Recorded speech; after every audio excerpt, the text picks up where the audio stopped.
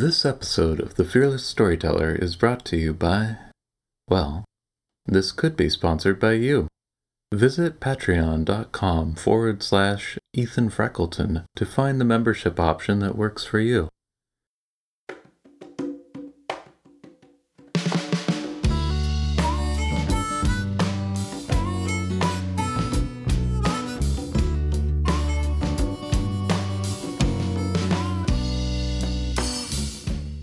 Hello, and welcome to the Fearless Storyteller podcast. I'm your host, Ethan Freckleton. Have you ever noticed how fear stops us from creating and sharing our best work? Join the Fearless Storyteller as we explore the heart and soul of writing stories, songs, and scripts that sell with the people who write them. Each guest has their own unique hero's journey and insights into the intersections between limiting beliefs and success. What's my story? In 2007, I was divorced, in debt, stuck in a soul-sucking job, desperate to have a meaningful, fulfilling life, but not sure where to begin. I made a simple choice at the time, to start honoring my yes and to start speaking my no.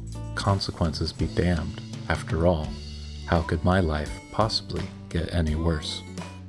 I began the long path of becoming a professional songwriter, finding my fearless voice along the way.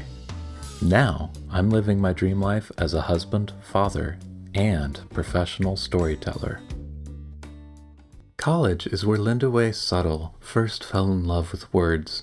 She felt other for much of her upbringing, despite being the daughter of two high-profile, high-impact parents. Her father was an author, and her mother created South Africa's first TV talk show. It was stories that provided the vital elixir. As Lindiwe says, quote, "Stories attach to your soul. You see yourself," unquote. After a successful career in fashion, she followed her muse and became an award-winning songwriter. Wanting to get deeper into story and character, she then turned her hand to screenwriting. Named by ISA as one of the top 25 screenwriters to watch in 2020, her plans have been put on pause by COVID-19. And this downtime has helped her to get even more clarity about the types of stories she wants to tell. She wants to do no less than help create an influx of healing for the people of South Africa, and perhaps everywhere else. You married a musician? Yeah. Oh. God, my parents would have died 30 years ago if they would have known that. No, but he's a wonderful guy. He started out as my mentor in singing, and he really kind of became a mentor in life's values, art. Mm-hmm. And I think meeting him has been a huge reason why I think my art has gotten a lot more honest. Wow. Yeah. Is that because like you maybe have a mirror or somebody to work with that you can really trust to do that deep work, or Yeah, I mean, he tries to, because he wants me to create my own art, and he keeps saying to me, "Don't ask me my opinion. Just ask yourself. Are you happy with putting it out there?"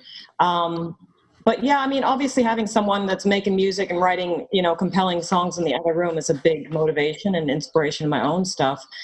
But yeah, he's tried to. My first short film that I wrote that won the Holly Shorts Screenplay Award for Best Screenplay last year. I tried to have him read it, and he was like, "Nope, I'm not reading it. Nope." And I said, "But I want to enter into the company." "Nope, I'm not reading it. It's yours. It's yours." Because then he started out as an actor, so he said, "If I get into it, no, I'm gonna, no, it's your project." Well, that's really cool.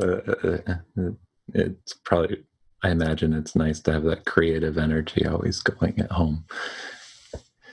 Yeah, it was something that I didn't start out with, because my parents, my mom is South African, my dad is American. They both started kind of in corporate, later broke free, but in the late 90s broke free to do their own thing.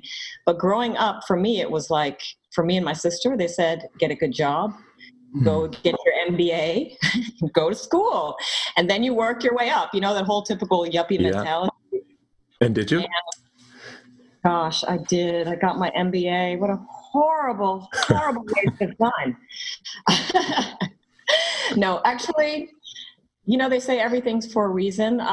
September 11th happened. I was working in the fashion industry, kind of liking the job, but it wasn't like really fulfilling. Mm-hmm. Obviously, that experience, because I was living in Battery Park at the time, kind of changed my entire viewpoint on life. Mm. But then I went back to Atlanta, and while I was trying to decide where my new path was going to be, my parents were like, "Why don't you get your MBA while you're thinking?" And I was like, "Great idea." Dumb idea in the end. But there was one class from this hippie teacher who went to go study Ivy League schools at the time, which was for a southern town, I grew up in Georgia, and for this, professor to go say, I'm going to come up with a class called Entrepreneurship, Creativity, and Innovation in a business school, it took, a lot of guts to do that. But that class changed my life. The first day we sat down, she said, I don't care where you are in your life. I want you to write down your life dream. And at the time, there was a lot of movies coming into Atlanta. And I said, okay, I want to be a costumer. Got on the Paramount Pictures film, went from PA to Beyonce's costumer in 2 weeks. And that was my first time where I really fell in love with storytelling, I must say. Well, that's really cool. It's like you went to school and you had somebody encourage you to think about that, and then you did it, and the opportunity happened to be there. I know film really blew up in Georgia, which is fabulous. So early on, being a costumer and a PA, like, obviously you got hooked. What was it that drew you about storytelling, or what did you notice at the time? For me, I always wrote journals and kind of, wrote about being bullied and trying to fit in, because I went to a predominantly white school. And there was just so many things where I didn't feel heard, and there wasn't much on TV that kind of, where I saw myself, or films that were being made. And when I worked in the film industry, I just met people from all walks of life, people that would never normally, go out for a beer together. Mm-hmm. And seeing them as little pieces of this puzzle to put this whole story together, and how each person's job was just as important as the next. Tell the story was just kind of like, I want to be a part of this. This is like a magical family, this everybody working together to get someone's story heard. I think that was just changing for me. Yeah, I love that. And so you enjoyed the collaborative aspect of all that. And do you still enjoy the collaborative aspects of creating? And Yeah, I do. I after I worked for a little bit in Atlanta, I decided that I wanted another change, and I went to go live in Cape Town, South Africa, and somehow popped back into the fashion industry, because the film industry there was very small, and it was very guarded. So if you worked as a costumer on a film, the very few films that came to Cape Town, things have changed now, but you weren't given access. You had to work your 20 years to get up into the team to even be hired. So I went back into fashion, and that again wasn't fulfilling. And then I said, you know what? I'm going to quit my job, and I'm going to be a singer-songwriter. So I did. And I started this career with absolutely no idea what I was going to do. And yeah, I started telling stories, I guess, through these little songs that I would come up with. And then years and years later, about 4 years ago, I took because I wanted to tell more stories. I just said, like, this is not enough. I want to, really get into characters and, explore themes a lot more than just a 3-minute song. Right. And I took a boutique writing class there. And that was kind of my introduction into screenwriting. My formal introduction, I should say, yeah. Because, I guess all the writing that you're doing before has kind of prepared you for now. Well, one of the upsides of like starting with songwriting is it's like a small chunk, right? Like you don't have to write a lot of words, and you can be done in a day or two. And if it wasn't good, it doesn't matter, right? Like, not this drawn out process to create something. And like, first of all, what drew you to songwriting? And then like, how does that connect to storytelling? So for me, I think I never realized how much music was a part of me, like just growing up, until I got to university. Went to a really southern university. It was a Baptist university. I got a tennis scholarship to go there. I don't know how the heck I ended up there. Sorry. And it was just so crazy. One second. Someone's buzzing my door. No worries, I'll just pause it for a sec. Okay. Yeah. Okay, so how did I fall in love with screenwriting? Well, first I was asking about like what drew you to the songwriting, and you were mentioning going to a Southern Baptist school on a tennis scholarship. And yeah, so being at that university, I really felt like an other. I just felt like I just felt strange, and I didn't realize it because I was just so busy trying to fit in. But I started listening a lot to music, to female songwriters, and I started listening to people like Tori Amos and Bjork, and really getting into like lyrics and PJ Harvey, and I just fell in love with words. I mean, I wasn't reading so much, but I was listening to a lot of music and really dissecting songs. And for me, it felt like just, how music, I don't know how it is with today's generation, but for me, there are some songs that just are such a part of me and have shaped my way of thinking, being, that's for me what music has done and kind of why I fell so much in love with words. Yeah. And so they became connected to your emotional experience. Did you feel less isolated when you started digging into that?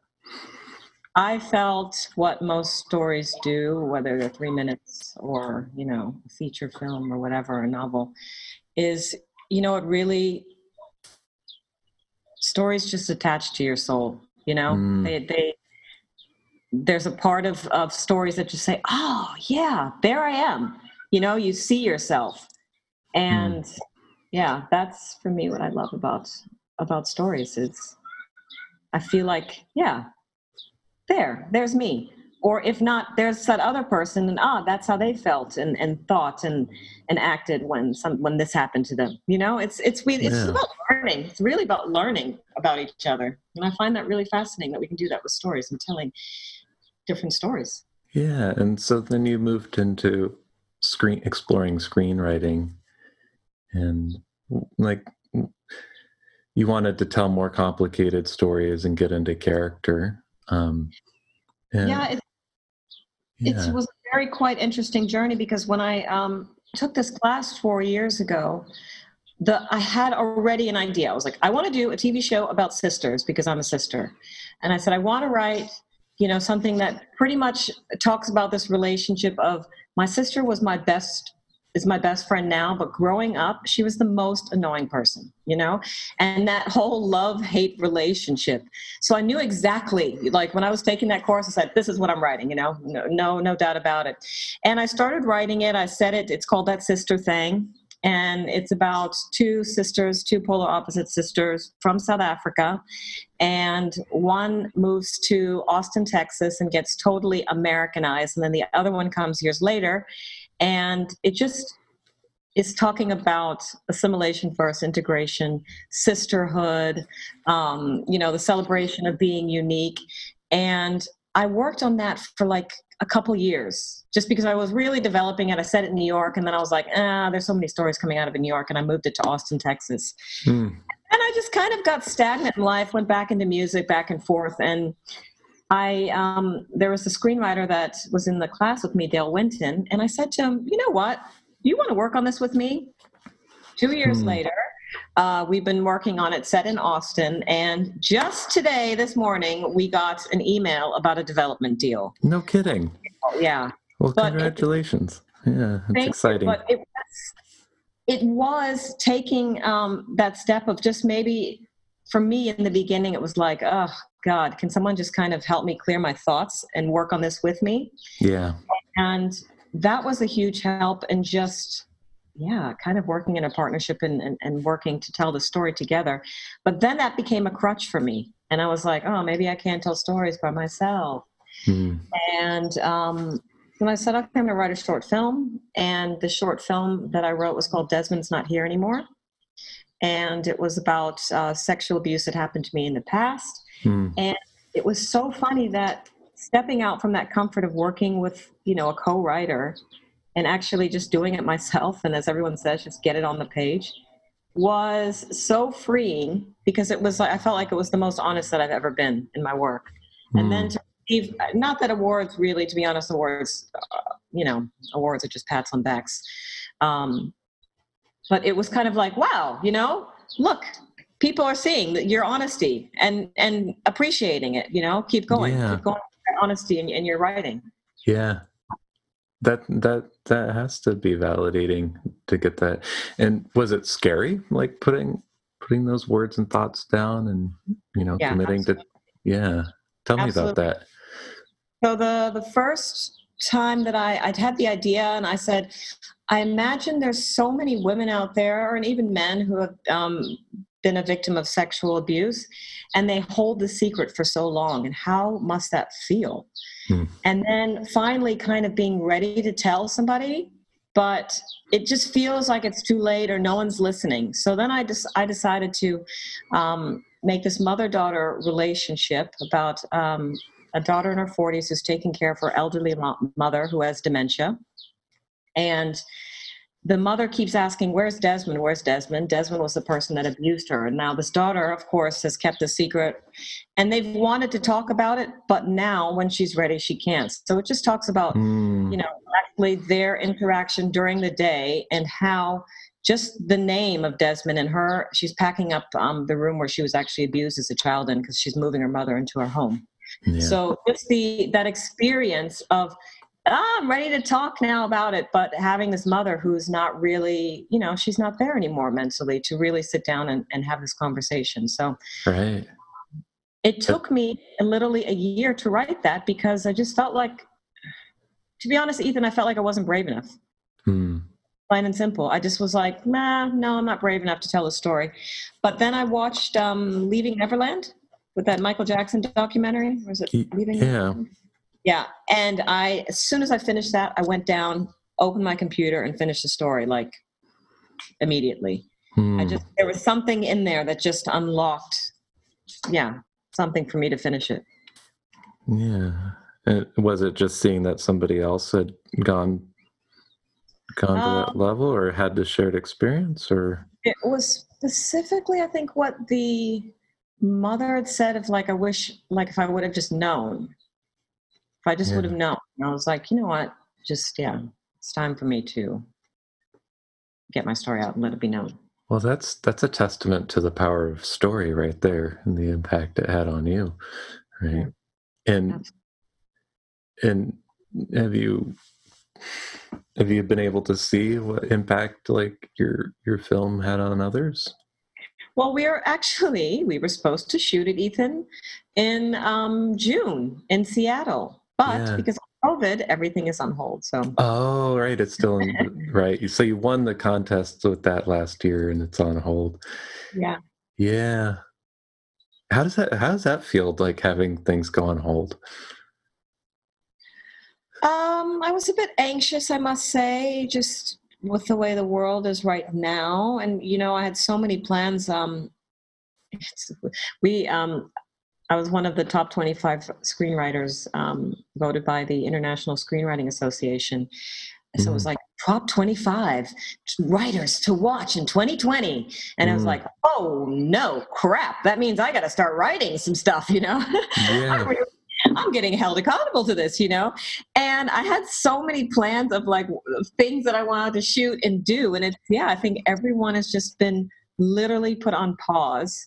And I think, right now I'm writing a feature, but with this development deal that's on the table, I have 3 other ideas that I'm working on too: an animation, a story about my mother, and then another one. So because this resonates for me, right, and for the audience as well, I'm sure, as aspiring and mid-career storytellers that are listening, and, like, how does this life on pause impact your creativity right now? Are you able to keep moving forward, or, how are you coping? No, I was stuck in the mud. Like the COVID thing was a lot. We were in Cape Town, South Africa, and stuck. There was a proper lockdown. And like I said, I had all these books and all these plans, and I just couldn't write. I was stagnant. And I didn't know what to write, what to focus on first. I felt like I was running in a circle. And I just literally feel we were 90 days in quarantine we did not leave the house for like 90 days. Yeah. And it was a wonderful pause to kind of reassess what type of stories I was going to tell from that point on. And for me, 100%, I know it sounds depressing, but I know my stories have to deal with, the ones that I'm writing right now have to deal with trauma.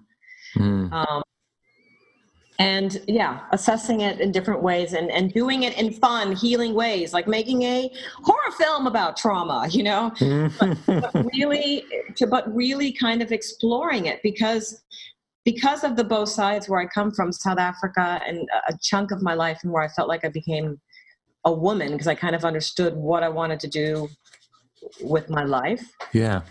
I think there's a huge femicide happening right now in South Africa, and big healing that needs to happen through all mediums, in school, in sports, in stories that these kids are reading, on TV, everything. There needs to be an influx of healing through this trauma, because this has been like generations of oppression, and it's time that we have to break the cycle. And we break that cycle through all of these different mediums. We cannot wait for, politicians to make a change. It's really up to, I think, us as artists to find ways to infiltrate the system to make that change in these people and do what art used to be, Think about the 60s. Yeah. Songs meant something, Like, I think people we're pushing back, Artists are saying, you know what? We're going to be the change. We're going to make some change. Yeah. And so that's a powerful purpose, right? For creating your art. And is that something that you only got clear about after the quarantine, as far as what you were going to do? Actually, to be honest, I'm a Cancerian, so they call us the number one feelers. That's all we do is like feel emotion, sometimes too much. So I think everything that I have done in my life always has had some type of social aspect to it. But right now, I think more than ever, I'm focusing on trauma and healing through art, through storytelling. Yeah, that's beautiful. And I kind of want to explore like the backdrop of this for you, right? Because you have some unique perspectives. It sounds like, just based on who you are and family, right, and lineage. And would you be willing to talk about your parents and like that journey? Yeah, sure. So my father comes from Milwaukee, Wisconsin. He's one of 11, one of the first to graduate from college. He right now is a leadership trainer. He's Dr. Earl Suttle. He does some really great leadership training and motivational speaking. He's written many books on leadership and positivity. And he met my mom, who is Dr. Felicia Mabuza Suttle, who is from South Africa. They came over and they met in Minneapolis in the 70s. And my mom worked her way in corporate America, got her MBA, did all of those things, that they said you couldn't do. Raised two babies in school. And the funny thing is when Nelson Mandela was on TV after he was released from prison, we were all sitting in the room, and he said, all South Africans, I want you to come back and help rebuild the country. And my mom was in tears. And the next day she said to my dad, hey, I have to go back to my country. Yeah. She went back, packed her bags. She created the very first TV talk show in South Africa. It was the first time whites and blacks were on TV, speaking of speaking about a number of different issues, because for African culture, white and black, you don't air your dirty laundry. So this was very taboo. It was controversial, and she became, the Oprah. Her show became kind of a weekly catharsis for the country after apartheid. So yeah, that's kind of I guess it was kind of all in the cards that I got into words and storytelling from my parents. I guess we all three never saw it. Were you a child at the time, and did you go along with your mom, or did you stay in the States? Or no, I stayed in the States. My dad actually raised me. I was a junior. I was just going to my junior year. Wow. And yeah, my dad raised me. My sister went over like a couple of years later to live in South Africa. But my dad, he was, poor thing, trying to make us dinner macaroni and cheese out the box. Lord. Don't know how I survived, but he did a good job. He really did. He probably came up with a few books out of that experience. And I'm sure he did. Well, so what was it like for you, like personally? Like, I imagine on one hand it's inspiring, on the other, family is kind of in two places and doing interesting and perhaps dangerous things, right? It's strange for me. Growing up, I thought I was okay with it. I mean, I was a teenager, and to not have your mom in the house, how cool is that? Like, my dad was so relaxed. I was, out every night, doing teenage stupid stuff. Yeah. It was wonderful. But then it's so funny, like 20 years later, people would say to me, oh my God, that must have been so hard. You didn't have your mom there. And then you start thinking about it, and maybe thinking about all those times when you were rebelling and thinking, oh, maybe that was actually the reason why. But I don't know. I mean, I'm still going with the fact that it was really kind of cool being a teenager with no rules. But yeah, I guess it's something that I'm still kind of exploring, is not having my mom kind of with me in those times. So it'd be like from about 16 to early 20s. Yeah, kind of coming into womanhood. Yeah. Absolutely. Yeah, she did her show for 13 years. Yeah, and I guess I ask you about identity. Like, you moved to Cape Town, right? And do you feel a strong draw to South Africa? And it sounds like you really care about this healing trauma and impacting the lives of people there. So I do. I feel a huge bond to that, especially because of what my mom started there. The legacy of kind of helping people kind of deal with trauma and talking about it and being open and honest with it. And that's something that's 100% linked to who I am. But it's so funny. I don't really know. I don't necessarily feel American. I don't feel South African. I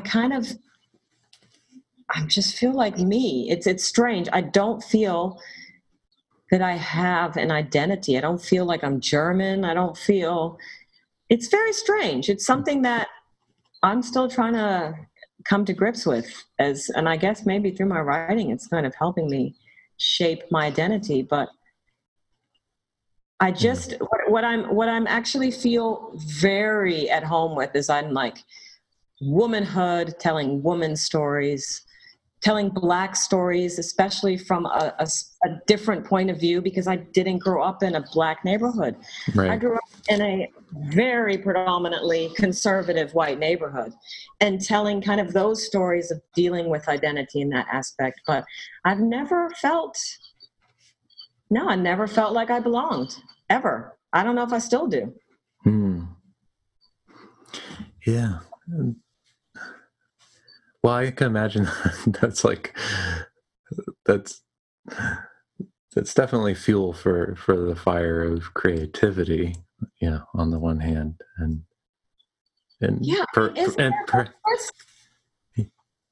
finding out who we are, but what does that mean? Yeah. It's like, I'm a screenwriter, but what is that? What are you? Yeah. Okay. You're a screenwriter, but what? I guess finding connection, right? Maybe, I don't know. Personally, how do I empathize with other people and relate?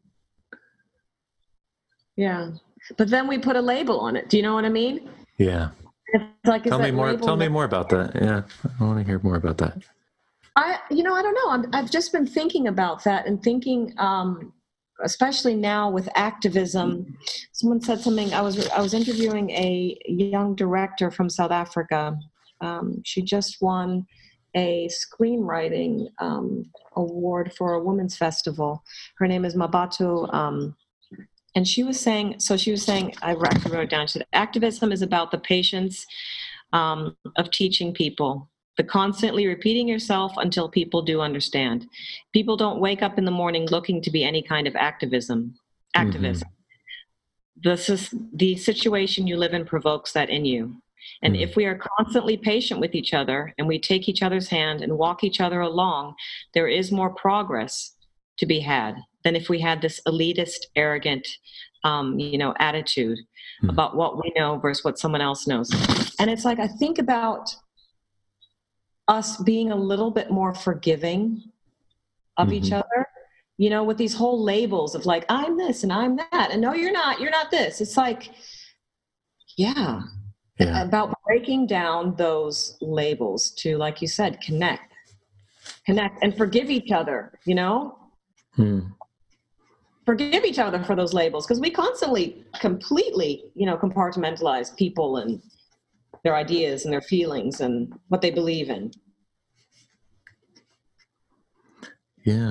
And maybe that's part of the pulse of creating that art that will create healing of trauma, right? Yeah, I don't know. Maybe what I've said is total crap, but no, I mean, I resonate. I'll listen back to it. I'll listen back to it. I've thought about labels for a long time, and then we end up talking to the label and not the person, right? Or people talk to us because we wear a label, but they talk to the label and not us, and so there's this natural disconnect. And when we sing our songs, right, like there's this just undeniable presence and feeling, you feel somebody's soul if they're connecting to that, and maybe the label doesn't matter then, right? Hopefully not. Well, no? I suppose everybody's experience is subjective, but given a certain performance, labels can be forgotten and just experience and appreciate what's happening. Yeah.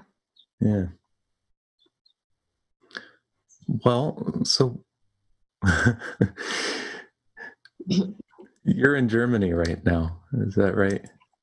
I'm in Berlin, yes. Yeah, and like what's going on in terms of being able to tell stories there?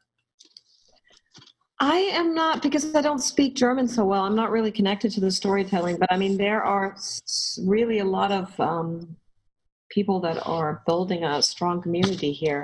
If you've ever seen Babylon Berlin, which is an incredible series here, Dark on Netflix.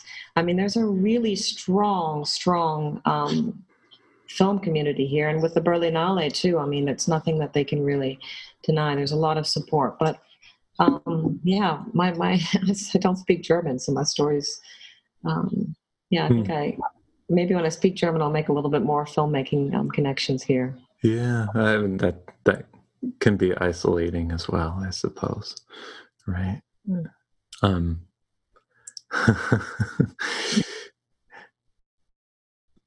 So what do you... I'm at a pause because we've just covered a lot of like really kind of deep, real stuff. Yeah, absolutely. Yeah, and that's kind of the heart of the journey, to have a purpose and a why for doing the work, right? Yeah. And so in doing that work, how are you thinking about success? Like, when are you successful? Oh, that has been a huge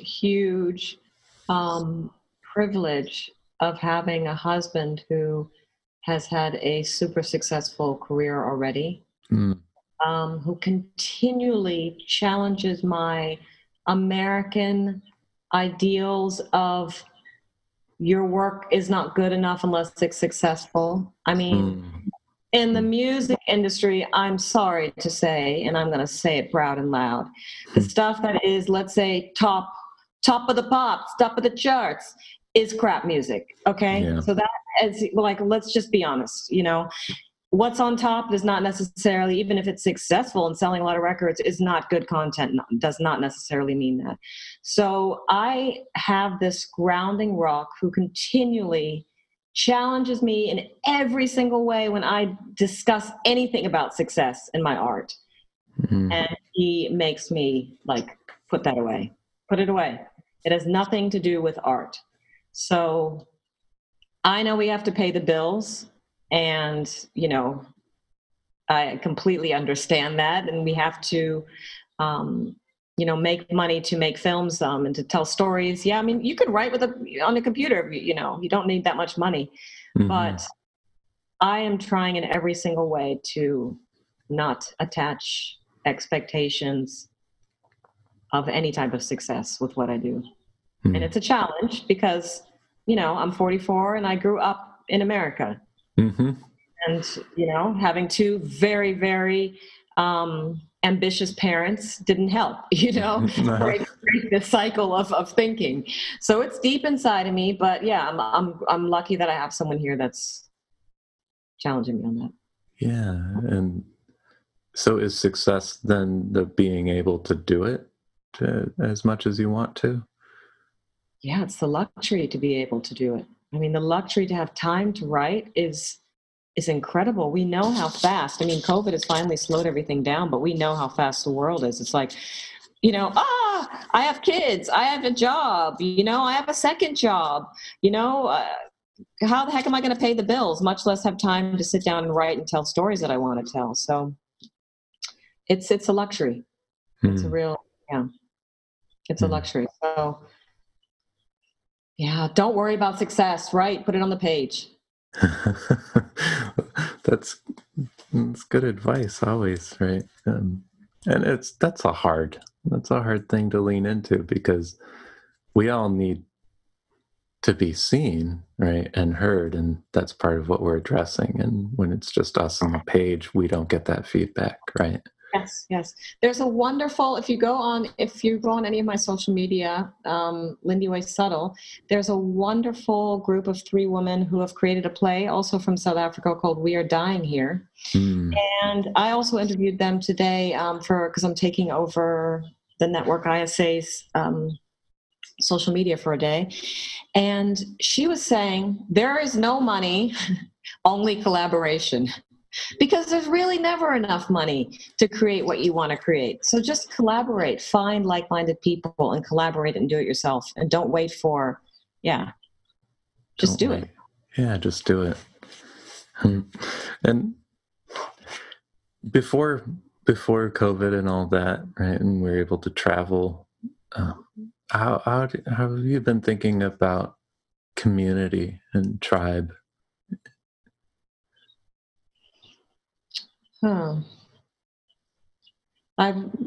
Especially too with this whole explosion of the bandage on racism that's been fully pulled off in the Black Lives Matter movement. I've kind of realized who are people in my tribe who are authentic people. I don't know, COVID has really kind of, I think for a lot of people, exposed the people around you and their true nature. Yeah. Yes, the labels have come off. I'm telling you, people are showing themselves, and some of it is not really pretty. And I just want to, I think I've realized that my tribe is small. It's really going to be now focused on really actively connecting, because I want to work with a lot of women filmmakers, is really focusing on finding women filmmakers that I can create this small tribe with. That is what I'm actively going to be doing, and what COVID has kind of showed me is that I need to be a lot more proactive and creating these connections with like-minded women writers and filmmakers. Yeah, and that's because... Well, Well, that is because, you waste your time sometimes spending a lot of time with people you shouldn't be spending your time with. And like I said, when you're sitting at home alone and nobody's calling and you kind of realize who your friends are, Yeah. Yeah.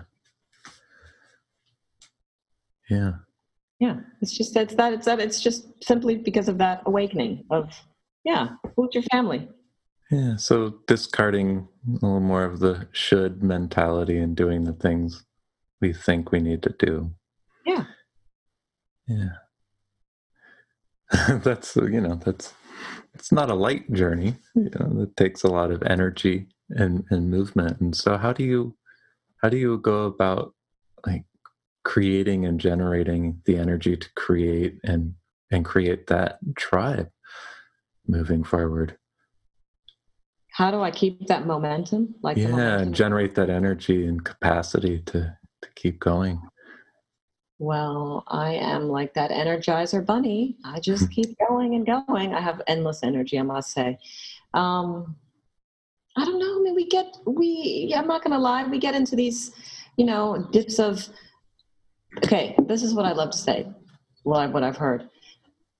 There is no such thing as constant happiness. Just does not exist. It's a stupid ideal to kind of go towards.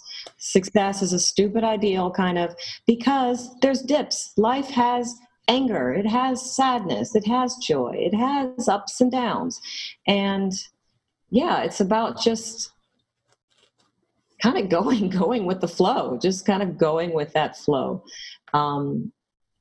And when you're feeling down, hey, that's accepting it and forgiving yourself, saying it's okay, but just keep going. Yeah. Those sound like lessons that can be kind of integrated into telling stories that heal. Yes, absolutely. Yeah. Well, Lindiwe, for people who want to learn more about you, how can they do that? I am on Instagram, Lindiwe Subtle. I'm sure you'll see my name. And also I'm very vocal on Twitter. And that's where you can find me as far as social media. But look out for my stories. I'll just be writing and sharing, and you can hear more about me there. Thank you so much for listening, and everybody stay safe, be kind to one another, and forgive yourselves. This is tough times. Pat yourself on the back. You're still here. Be fearless. Be fearless. Be fearless. Yes. Well, Lindiwe, it's been a pleasure having you on the show. Thank you so much, Ethan. Oh, and one last thing, wear a mask. Yes. It's working in Germany, I promise it's working. Working. Oh, all right, be safe. Yeah. Thank you, Ethan. I hope you've enjoyed today's episode of The Fearless Storyteller. As a reminder, any and all links can be found in the show notes. And if you're enjoying this podcast, will you please consider leaving a review? By doing so, you'll be helping new listeners discover the Fearless Storyteller podcast.